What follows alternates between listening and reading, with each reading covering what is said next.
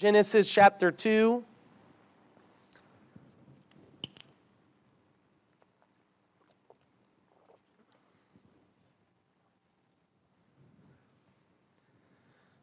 I'm going to preach a sermon today. This sermon is not in response to anything. So you don't think that I'm, doing preaching after the fact or something. I don't know of any issues or anything like that. So just be aware of that. I just feel like, and this is not a topic I would usually preach from specifically on Sunday mornings, but I felt specifically God wanted me to preach on this. He's been dealing with me on this topic for just a little while now, and I believe God's going to do something good. Genesis chapter 2, verse 18. And the Lord God said, "It is not good that the man should be alone. I will make him an helpmeet for him," or a partner for him. "And out of the ground the Lord God formed every beast of the field and every fowl of the air and brought them unto Adam, see what he would call them. And whatsoever Adam called every living creature, that was the name thereof. And Adam gave names to all the cattle, to all the fowls of the air, to every beast in the field. But despite all this work that he was doing, Adam was not found an helpmeet for him." I'd like to point out, he didn't wait until he got his helpmeet to get to work. He didn't wait until after he got a partner to get to work. Is this all right? You got to find somebody who's working. You got to find somebody who you don't have to put together, who's already put together, that you can just join with. Praise God. Well, this is going to be fun today. All right, praise God. 21, and the Lord God caused a deep sleep to fall upon Adam, and he slept. And God took one of the ribs and closed up the flesh instead thereof. And the rib which the Lord God had taken from him, from man, made he woman, and brought her unto the man. And Adam said, "This is now bone of my bones, flesh of my flesh.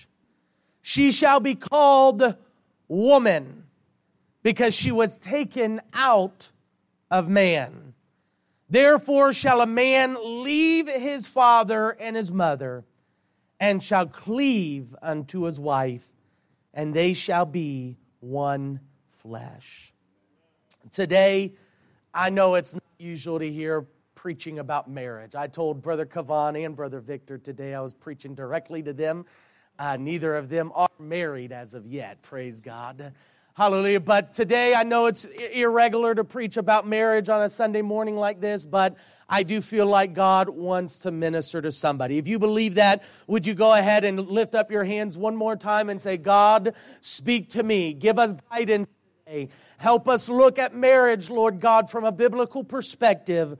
Help us to understand, Lord, how you perceive marriage and how we should perceive marriage as well. I love you, Lord Jesus. I thank you, God. Give me the words to speak. Help me not to say anything you don't want me to say, and help me to say all that you do want me to say. In Jesus' name we pray. Amen, amen. Praise God. Hallelujah. Today I'd like to preach a little while on this topic, God's gift to mankind. God bless you. You may be seated. We talked last week about the Genesis account of creation and how that after every day, 6 times rather, God recognized that his creation was good. He looked back on his work that day and said, "You know what? I did a pretty good job."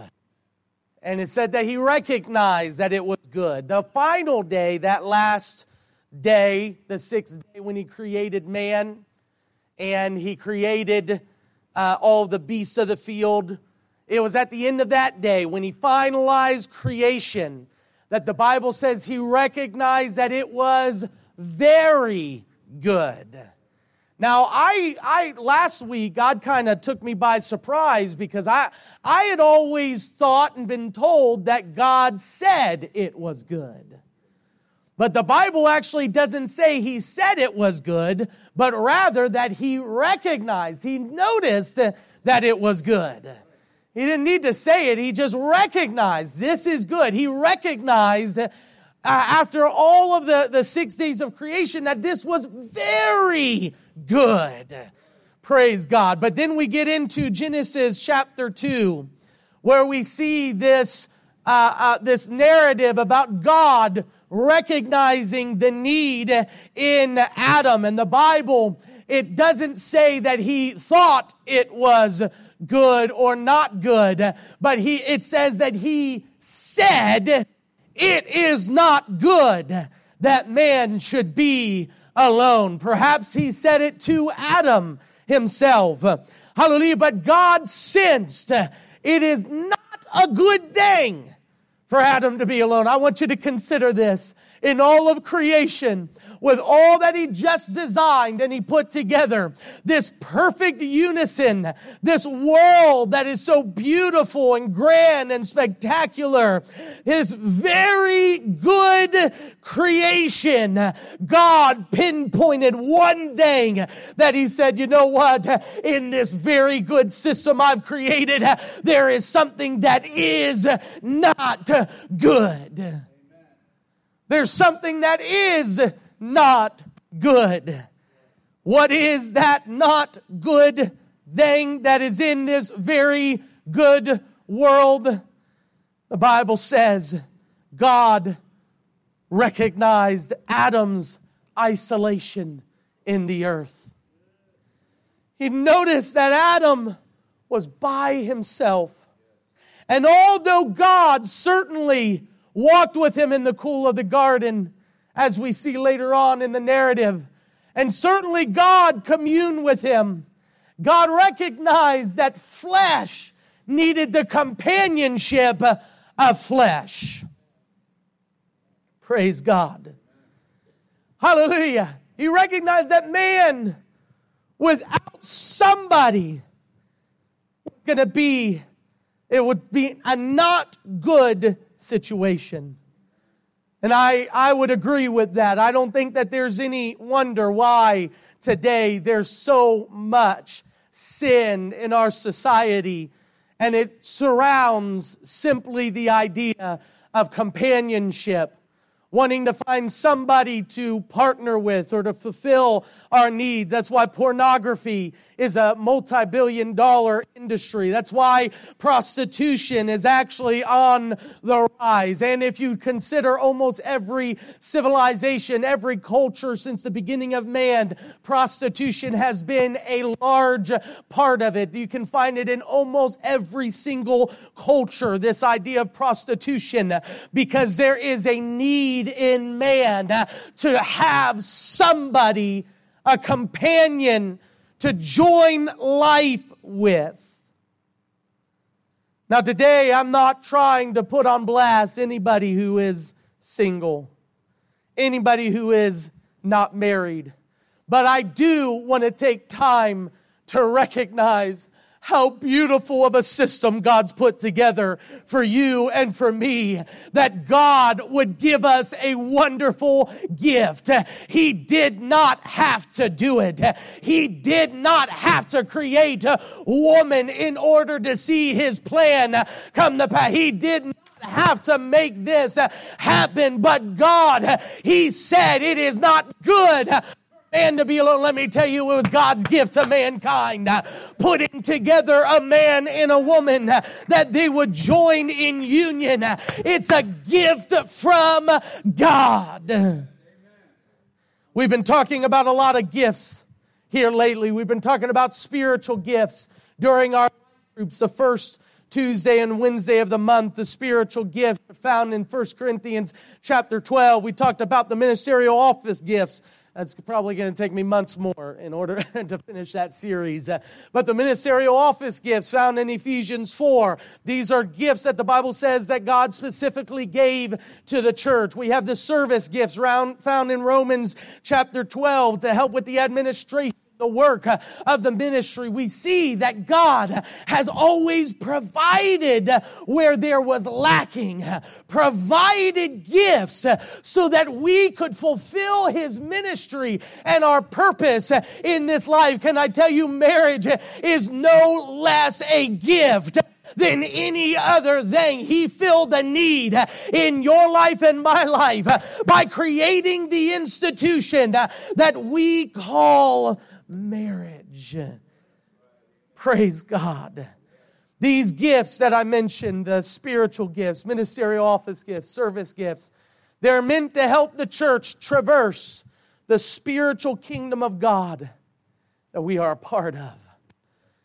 And much like it, from the beginning, marriage was a gift of God to help us traverse this world and what we must do in this world. Now, why am I preaching about marriage with such passion?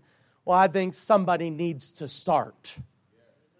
Somebody needs to start saying that yes, sometimes, and I'll even venture to say often, marriage is not easy. Marriage is difficult. And we've seen bad things come from bad relationships. But I still must stand upon the Word of God and speak to this church and this culture and say, marriage is still a good thing created by God. It is a gift to mankind. Hallelujah. Praise the Lord. Praise the Lord.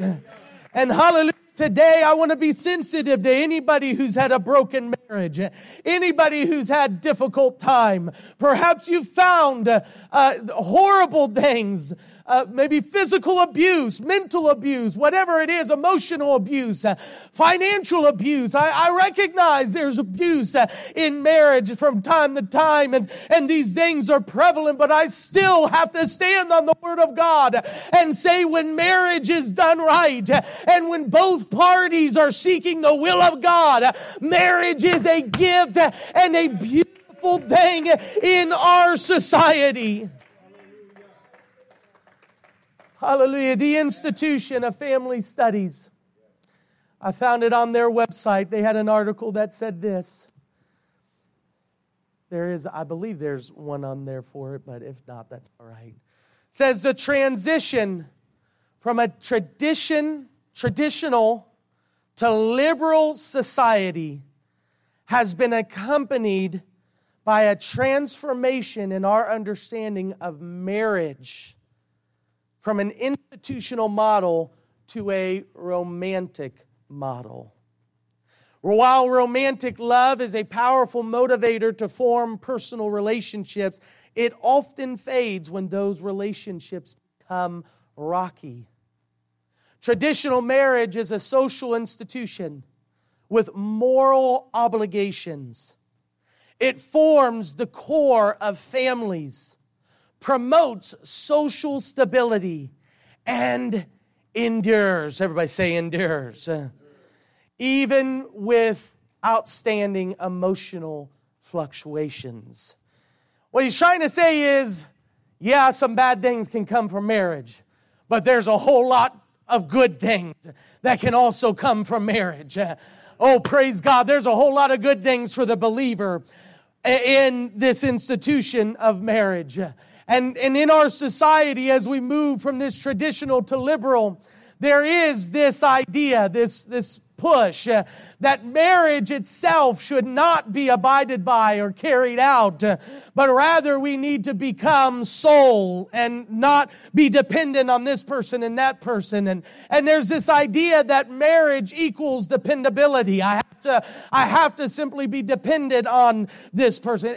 In actuality, a good marriage is not filled with me being dependent on this person, but me choosing to spend life with this person, and together we face life's trials and tribulations because it's a blessed thing to have somebody to face it with. Hallelujah. Praise God. But this is the importance that God places on marriage. If you consider this scripture, God did not create the woman, didn't create marriage. But God saw the need. And it was the need that mankind would not be isolated that moved Him to take a part of Adam and create a whole nother person. Now, before I get too far into this, I also recognize the ideas in our culture about women and men. And I'm going to speak about only a little bit today, but let me be very clear. I am not suggesting women were created for marriage. I am not suggesting that women were created to only be a helpmeet to a husband. But rather, God split mankind into two different persons for the express purpose of companionship. I believe that Adam, and it's possible, please just, I don't have full scripture, this is just the way I see it. Adam was what women and men joined together are. Adam in himself could have carried out whatever God's plan will was for him. But God chose to split Adam into two in order for there to be companionship. That's why Adam said, "This is now bone of my bone and flesh of my flesh." Hallelujah. Because he recognized this is not just a lower person or a secondary person. This is me. This is half of me. Hallelujah. And we'll get into it a little bit later, but there's no wonder the Bible says for men to love their wives as themselves. You got to look at your wife like she's just the other half of who you are. I know it's a silly saying, my other half, but it's true. She is your other half. He is your other half. And God put you together to form the person you're supposed to be together. The one flesh you're supposed to be together. Oh, I don't know, hallelujah, why I'm so passionate about this, but I hope today you can understand what I'm trying to say. Apart, we are lacking. But together, we form one flesh, created by God and designed to be successful together. Everybody say together. How important is marriage to God? Well, God moved Moses to put into the law that if a man should die, his wife would automatically, his brother would automatically take his wife as his own. It wouldn't be a forced marriage, but it would be a responsibility because they would not desire for any person to be left a widow, if at all possible. But that the brother would take on the responsibility of caring for the wife and marrying her and keeping the brother's name and carrying forth that family. Now, with that came a lot of confusion. Mark chapter 12, we see a conversation between the Sadducees who did not believe in the resurrection, talking to Jesus, trying to trick him up. Said there was a man with 7 brothers, and he passed away, and his wife was given to one of his other brothers. Then that brother passed away. His wife was given to another brother. Then he passed away, and all the way down to the very end, where all 7 brothers had married this one woman. Well, whose wife would she be in the resurrection. I'm going to say some things that might be a little difficult. It was for me, at least, my teenage brain who believed in romance. I still believe in romance, God. Hallelujah. But I believed we were going to find a person. For all of eternity, we were going to be embraced in each other's arms. Hallelujah. Then I was married for about 4 years and realized that I don't know if that's the future that I wanted. At times. And we'll talk about that. Praise God. Hallelujah. But Jesus makes this point. He answers him and says, you do therefore err in your understanding of marriage, because you know not the Scripture nor the power of God. Hallelujah. He says, for when they shall rise from the dead, they neither marry nor are given in marriage, but are as the angels which are in heaven. Can I explain to you for just a moment that marriage itself is not a heavenly institution? It is not found in the heavens or in eternity. It is specifically an institution that God created so that in this earth we could have a partner and that we would have somebody that could help us to get into eternity. Why are you making this point? Well, listen, it's because we glorify relationships and emotions and love so much. We even put it above God. Why do you think Adam could take the fruit from Eve and eat it knowing that it was wrong? Because when you put your husband or your wife or your family above God, there is an issue. They're a helpmeet. They're a blessing, but they're not meant to be your eternity. They're there to help you get to eternity. Oh, praise God. And I know, again, that's heavy stuff, but Jesus makes it clear. When we're resurrected, we are not either given in marriage, we're not taking part in marriage, but rather marriage is an earthly institution designed for your and my benefit in this earth. Is this okay today? You still with me? Could you clap your hands to the Lord for a moment?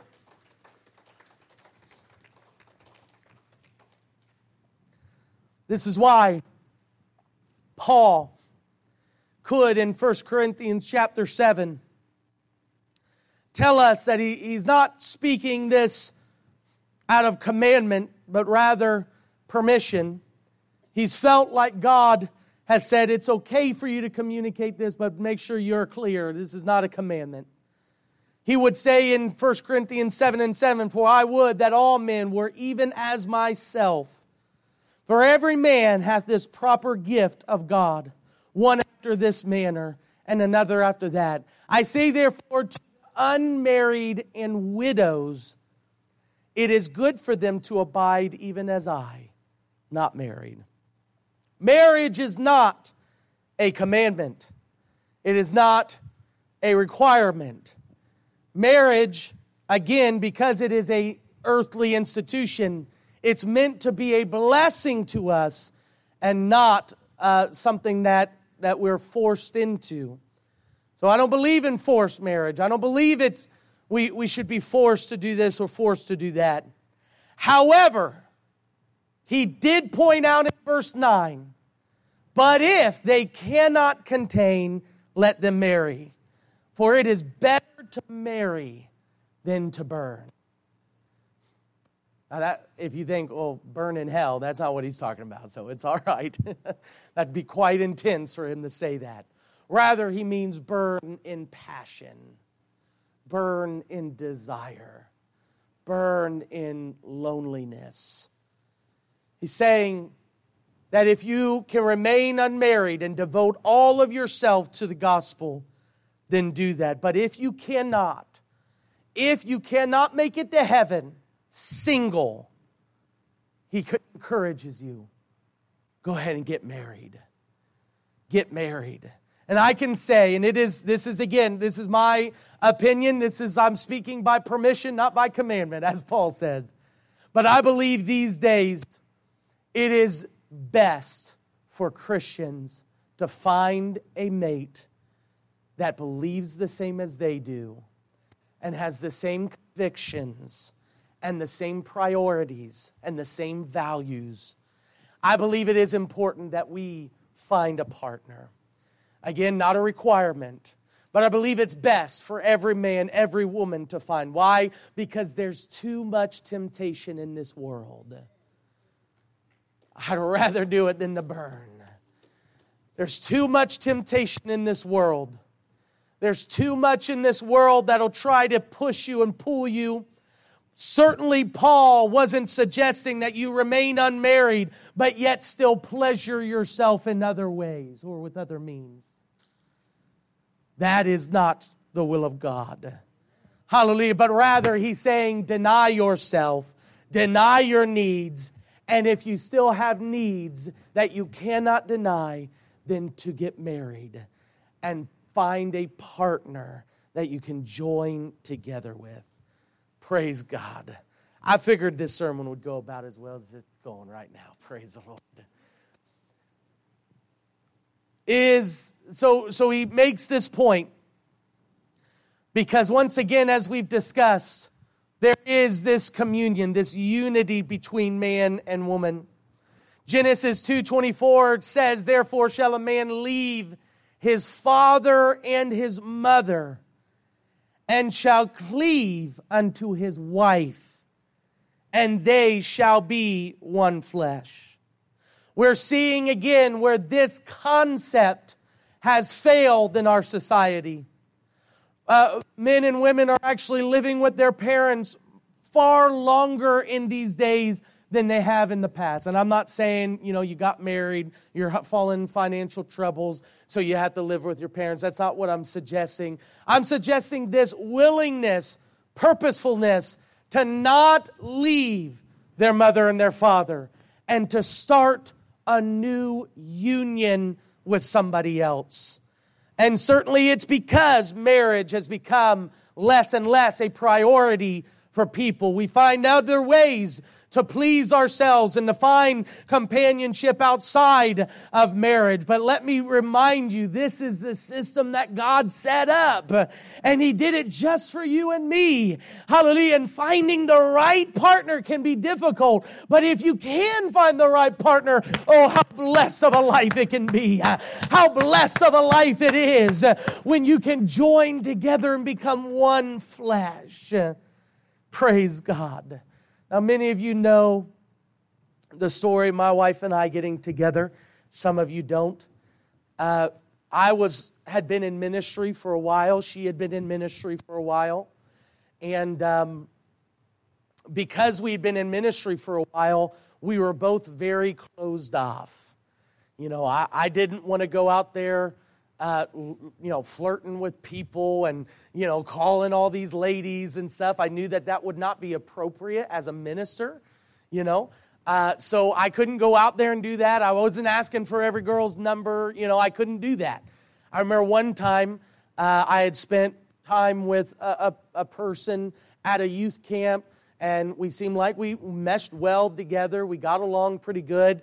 And I just said, I'm gonna text this person. I'm single. This person's a minister. I'm single. And I just text them and said, hey, I don't want to be awkward or anything, but I felt like, we got along good this week. I was wondering if maybe I could call you sometimes. And she said no. So praise God. But so that was my experience at that point. It was rejection. Praise the Lord. So I became very closed off. It was difficult for me to have a conversation with a woman in private or without other people around. It was difficult for me to, again, just carry on a relationship in that way. But, when it's a God thing, you don't have to put yourself out there like that. I got one. But when it's a God thing, you don't have to put yourself out there. Come on, you don't have to show a little lead to get a man, right? Not the right man. You don't have to be flirtatious. You don't have to be that way because God, I'm crazy, all right? And maybe you don't have the same crazy faith or belief like I do. I believe God it was in the plan of God that my wife and I get married, that Crystal Rush and Aaron Meehan would join together in a union. And if it was the will of God for her and I to do that, it was the will of God for you. Hallelujah. And it's still the will of God. And God has somebody out there for you. Can I tell you that again? God has somebody out there for you. You don't have to put yourself out there and become something that you don't approve of and you know God doesn't approve of in order to find it. Praise God. Hallelujah. I hope you all still come next Sunday. Praise God. Hallelujah. So you don't have to do it. And my wife and I, it was very strange. We had some friends who knew both of us that tried to put us together. We went to a mall. I remember specifically going to a mall and with several friends. And they were trying, they were telling me about her, telling her about me. And we tried to talk. And it was the most awkward situation you'd ever see. It was so weird, and it was just like, very silent and all that. So it just didn't happen. And I remember leaving that weekend and just thinking, okay, maybe this isn't God. Let me go back into my little hole and let me cry this out. And God, please send me somebody. And so it was a few months had gone by, and so again, Sister Meehan was a minister at her church. She was over the youth prayer ministry, and I was the youth pastor at our church. We wanted to do a ladies' service, specifically a service for young ladies. So they suggested, I didn't do it on purpose, praise God. But they suggested, the other ladies on the youth team suggested, well, how about Crystal Rush? And, I said, okay, well, that's fine with me. So I went and emailed her, right? And I just said, hey, we've got an event coming up. It's this date. We'd like to have you come and speak at it if that would be okay. And then I included maybe a little question at the end, so how's the prayer ministry going? Something just to open up a little bit of a dialogue. And she wrote me back and she said, yes, I'd love to do it. That's a great honor. Thank you so much. The prayer ministry is doing great. How's the youth group going? So then I wrote her back. And for, I believe it was a month, we did nothing but email each other. By the end of that month, those emails were book long. Book long. A couple years ago, I actually went in and found all the emails and put together a book and got it professionally printed and all that with photos and everything with all the emails. Hallelujah. I told you, I still believe in romance. But we started emailing each other, and then there was an event coming up that we knew we were both going to be at. We went to this event, and all of those barriers were gone. It was like we just so easily were able to communicate, to talk to one another, to, joke around and to just be comfortable with each other. And all that, the fear, all the other things, God knew that's what we needed. Sometimes you're going to meet somebody in untraditional ways. And that's all right. God knows what it's going to take. And we ended up that weekend, we just kind of spent time together at this church conference. The next day, we went to lunch with a whole bunch of friends. It was at that point, very nervously, I asked her if I could get her number and call her. Which, again, I didn't even have her number after a whole month of emailing each other. I asked her if I could get her number. She said yes. So I got her number. Of course, I didn't call her the next day. I know the rules, guys. I waited a couple days, and then I called her, and then I've not called her. I've called her every day since then. Hallelujah. Waited a couple days, gave her a call. I believe it was the next week. There was a wedding at our church, and I asked her if she'd like to come as my plus one and do it with it. Be there with me. She came. Afterwards, we went out with some friends. I want to be very clear about that. We never, at this point, it wasn't until we were engaged that we actually went on a date without people. So we went out on this day. And of course, our friends knew what was going on. So they did kind of like hover around other places and stuff, gave us some privacy.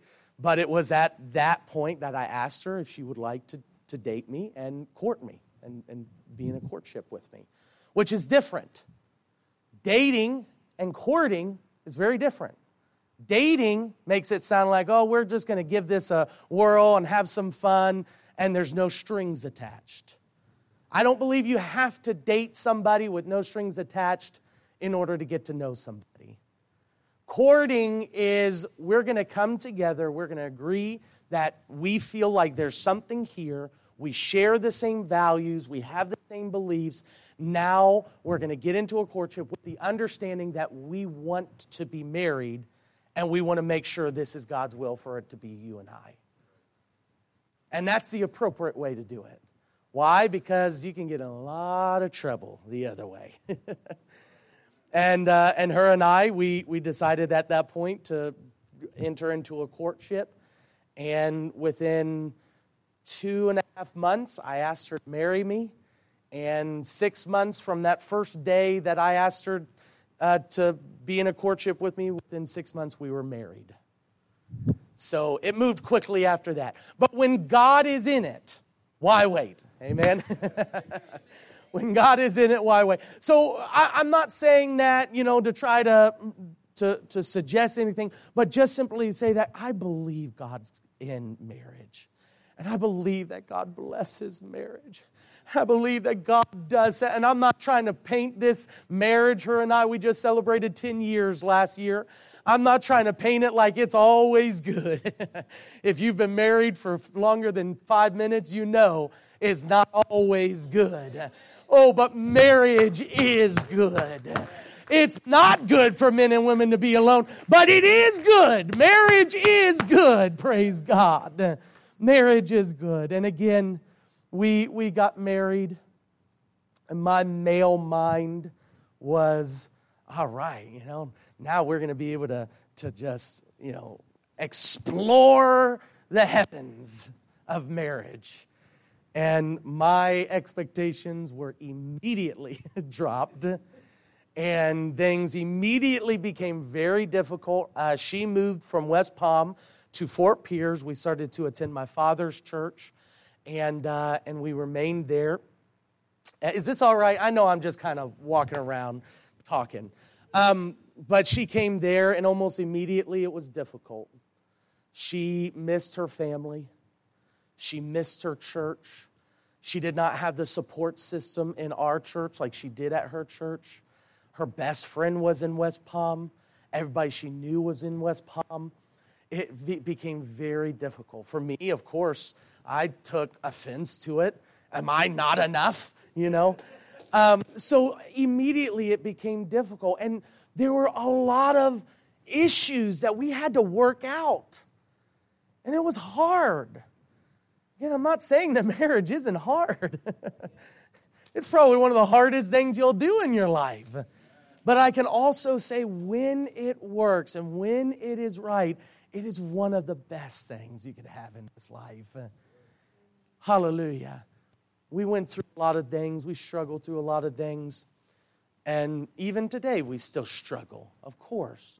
Marriages are not perfect. You'll never be perfect. There is a trajectory from marriage. The first couple of years, traditionally, is the honeymoon phase. You've ever heard that? The honeymoon phase, where this person is still walking on water, right? And even though you've probably had issues there, here and there, you still just believe this is the best person you've ever known. Then after that comes the phase of realization. You start noticing things and having issues with things. And some people, this happens a lot sooner than 2 years. Where you start noticing some things. You start recognizing some things. They don't do this the way I do it. They think differently about this. I'll never forget the day when my wife said that she didn't have a problem with my kids having a cell phone at a young age. What? What did I do? And you start realizing that, and I tell you, She probably had the same thoughts about me. She said, I told her I was preaching, and she said, oh, man, that means you're going to talk about me a lot, aren't you?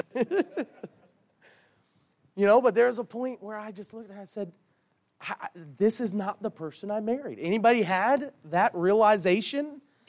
This is not the person that you had designed in your head. This is a completely different person.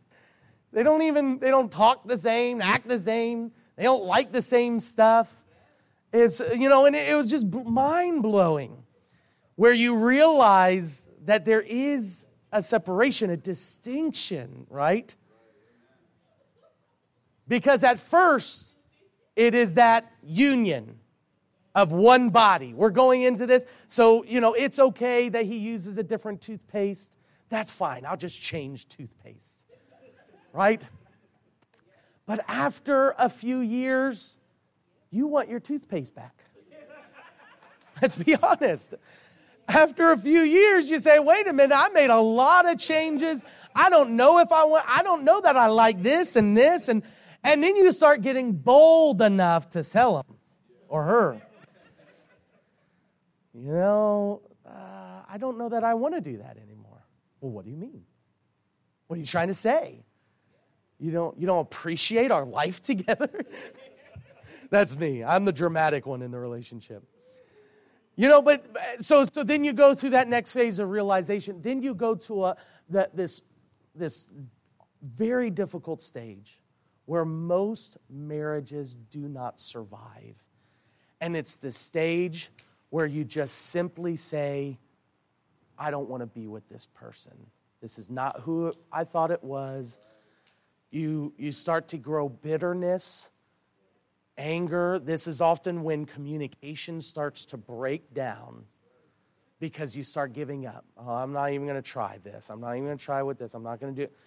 Because a marriage is difficult and it's not supposed to be, and we talk about being one flesh, but it's not supposed to be one individual. These are two individuals joining together to create one person. And as long as we try to force our spouse to be who we want them to be, and to think and to act and all that how we want them to be, the more it's going to cause that division. But when we can come to a point, and that's this final stage, some people survive it, some people come through it, some people do not. But if you can come through that and come to a realization that this person, who she is, not who I want her to be, not the idea of who I had in my head when we got married, but this person right here, I want to love her. I want to be with her. And I'm going to work to make this marriage successful. Hallelujah. I'm going to do whatever I got to do. That is a successful marriage. Praise God. Hallelujah. And I don't know about you, but that's what I want in this life. That's what I desire from God.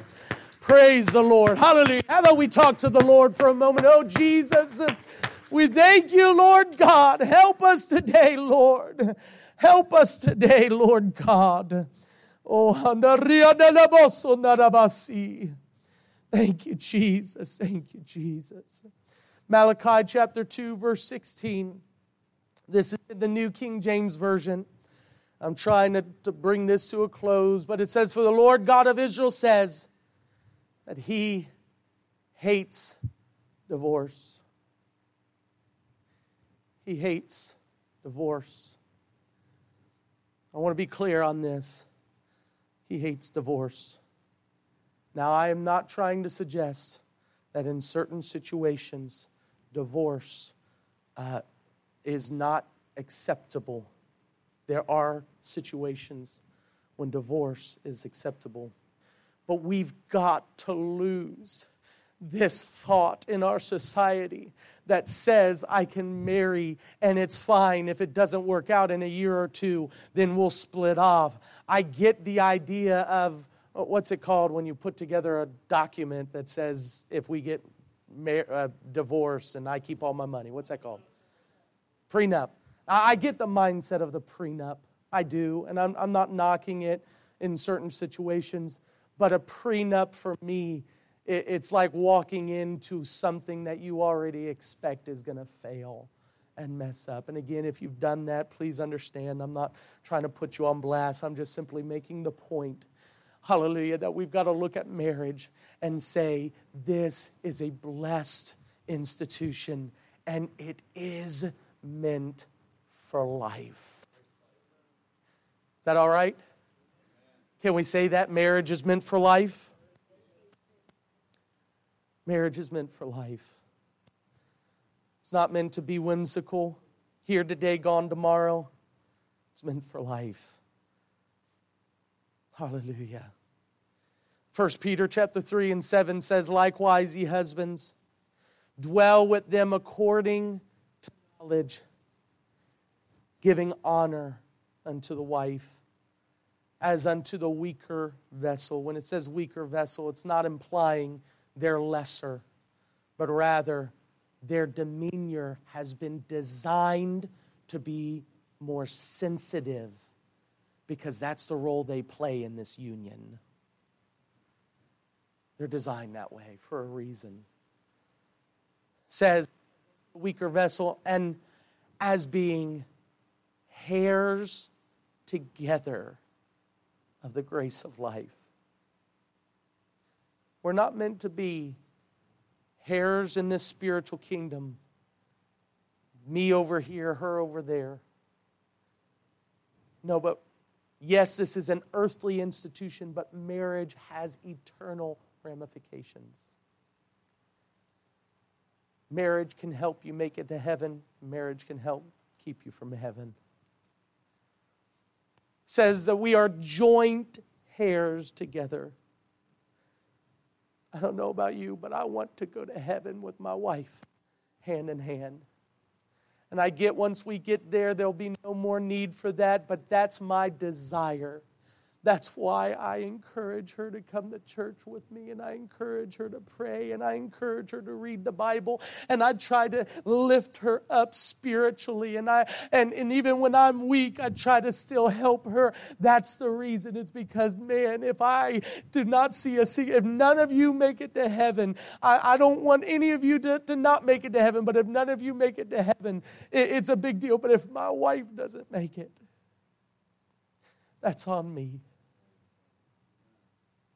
We are specifically put together to make it through this life, that we would become joint heirs together of grace, the grace of life. And specifically, he says that our prayers could be hindered if our relationship with our spouse is not in the place it's supposed to be.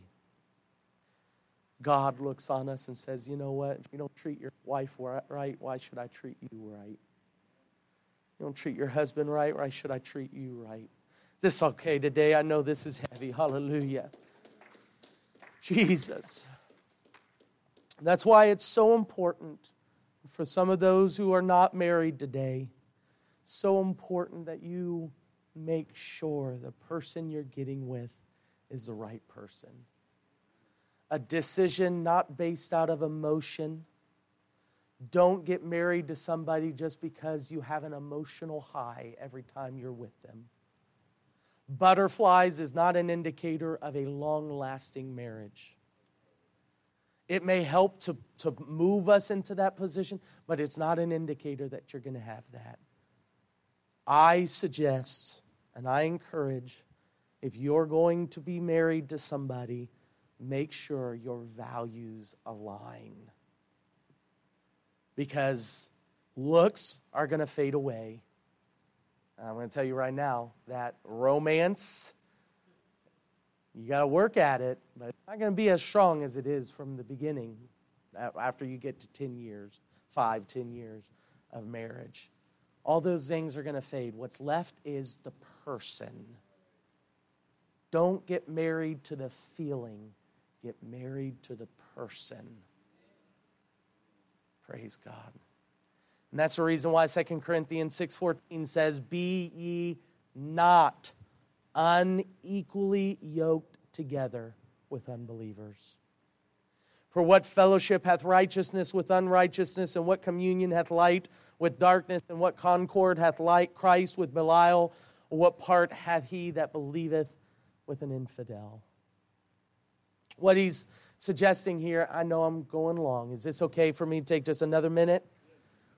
What he's suggesting here is that when we are married, when we're joined together in that union, it is a yoke. It's meant to be a yoke. It's meant to put us together and say, now we're bound together. That's why you can't have somebody living, states away and have a successful marriage.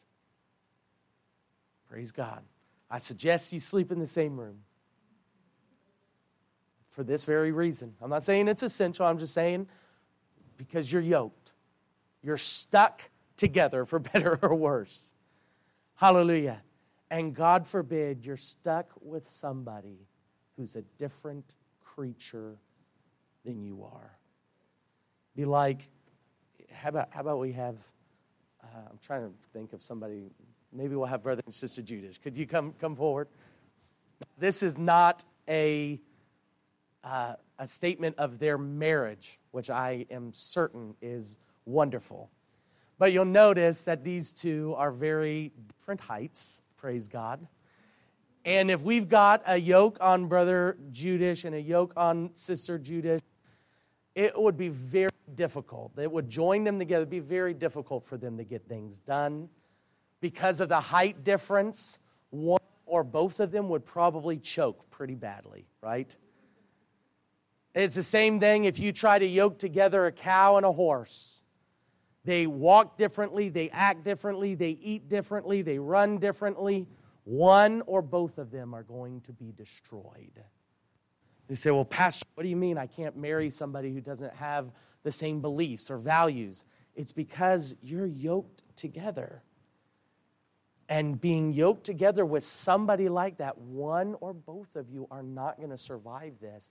And there's a very good chance it's not going to be your faith that survives that marriage.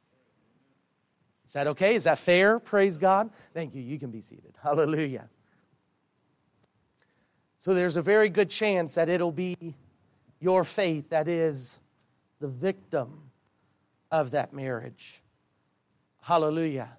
And I would also suggest not to go off of his or her word when it comes to their walk with God. Well, they said they're a Christian, Pastor. Well, do they go to church? Do they worship?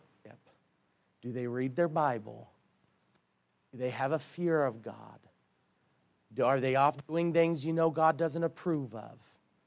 Again, if that's not the life that you want, don't try to get into a relationship with this person planning on changing them if that's the case.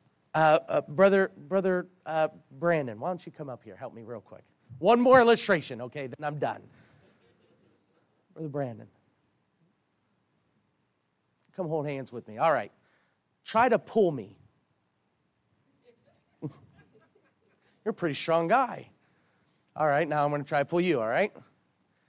Now, when we're on even footing, this works. We can pull each other, push each other, help each other. What if come over here. What if I'm taking the high ground? No, you stay down there. If I try to pull him up, that's really difficult. Go ahead, try to pull me down. It is always easier to pull somebody down than it is to pull somebody up. Thank you very much. God bless you. You can be seated. So the illusion is that I can do this, and it's all right. I'll save them. I got into several relationships before my wife with a glimpse of that thought. It's okay. I'll keep them in church. I even had, there was one girl, she said, hey, Aaron, I believe that we're supposed to be together because I know you'll keep me in church. If your spouse is there to keep you in church, then that's a problem. You're supposed to be joined together, partners in this. Hallelujah. I want to make it to heaven together. I want to ministry together. I want to raise a family together. I want to work and create a financial stability for our home together. Hallelujah. I don't want to do it alone. I want to partner to do this. Why? Because God did not design me to be by myself and to be isolated. He wanted me to be with somebody. Hallelujah. If we could stand today.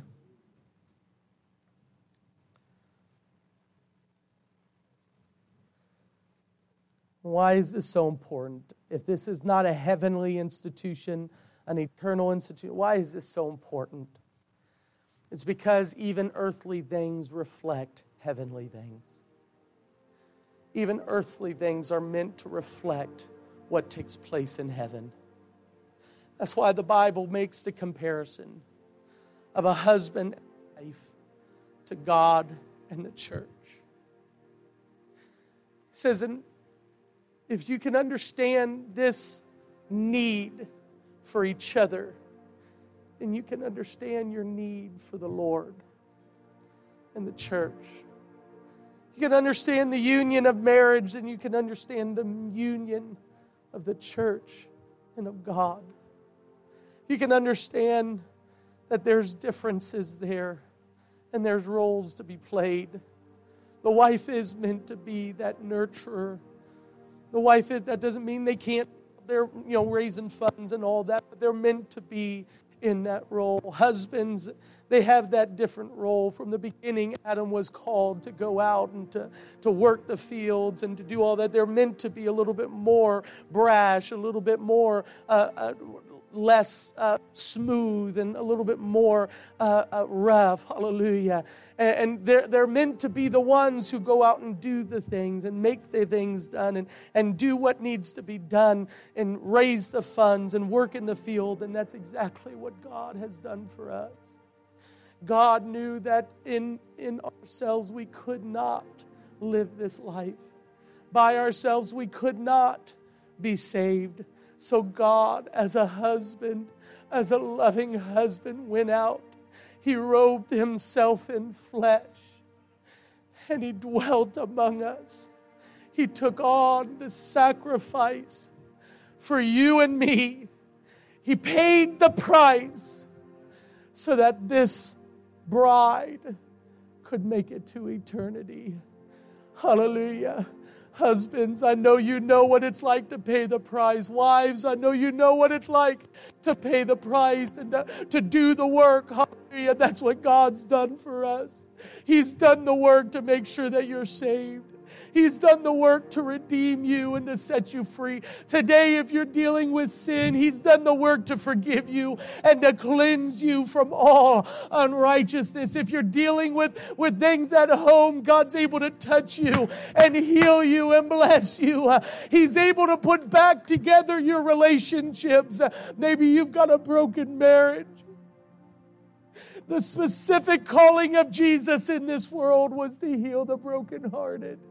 And I know it's late, but I'd like to invite you to come down right now and to call on the name of the Lord and say, God, I pray that you would be with me. If you're married today, if you've got a spouse, would you bring them down with you and say, let's come together. Let's decide to do this together. Let's make it to heaven together. Let's go to church together. Let's read our Bible together. Let's pray together. Let's join in union. Let's join together. This isn't my life and your life, but God's put us together. I believe God's put us together. Oh,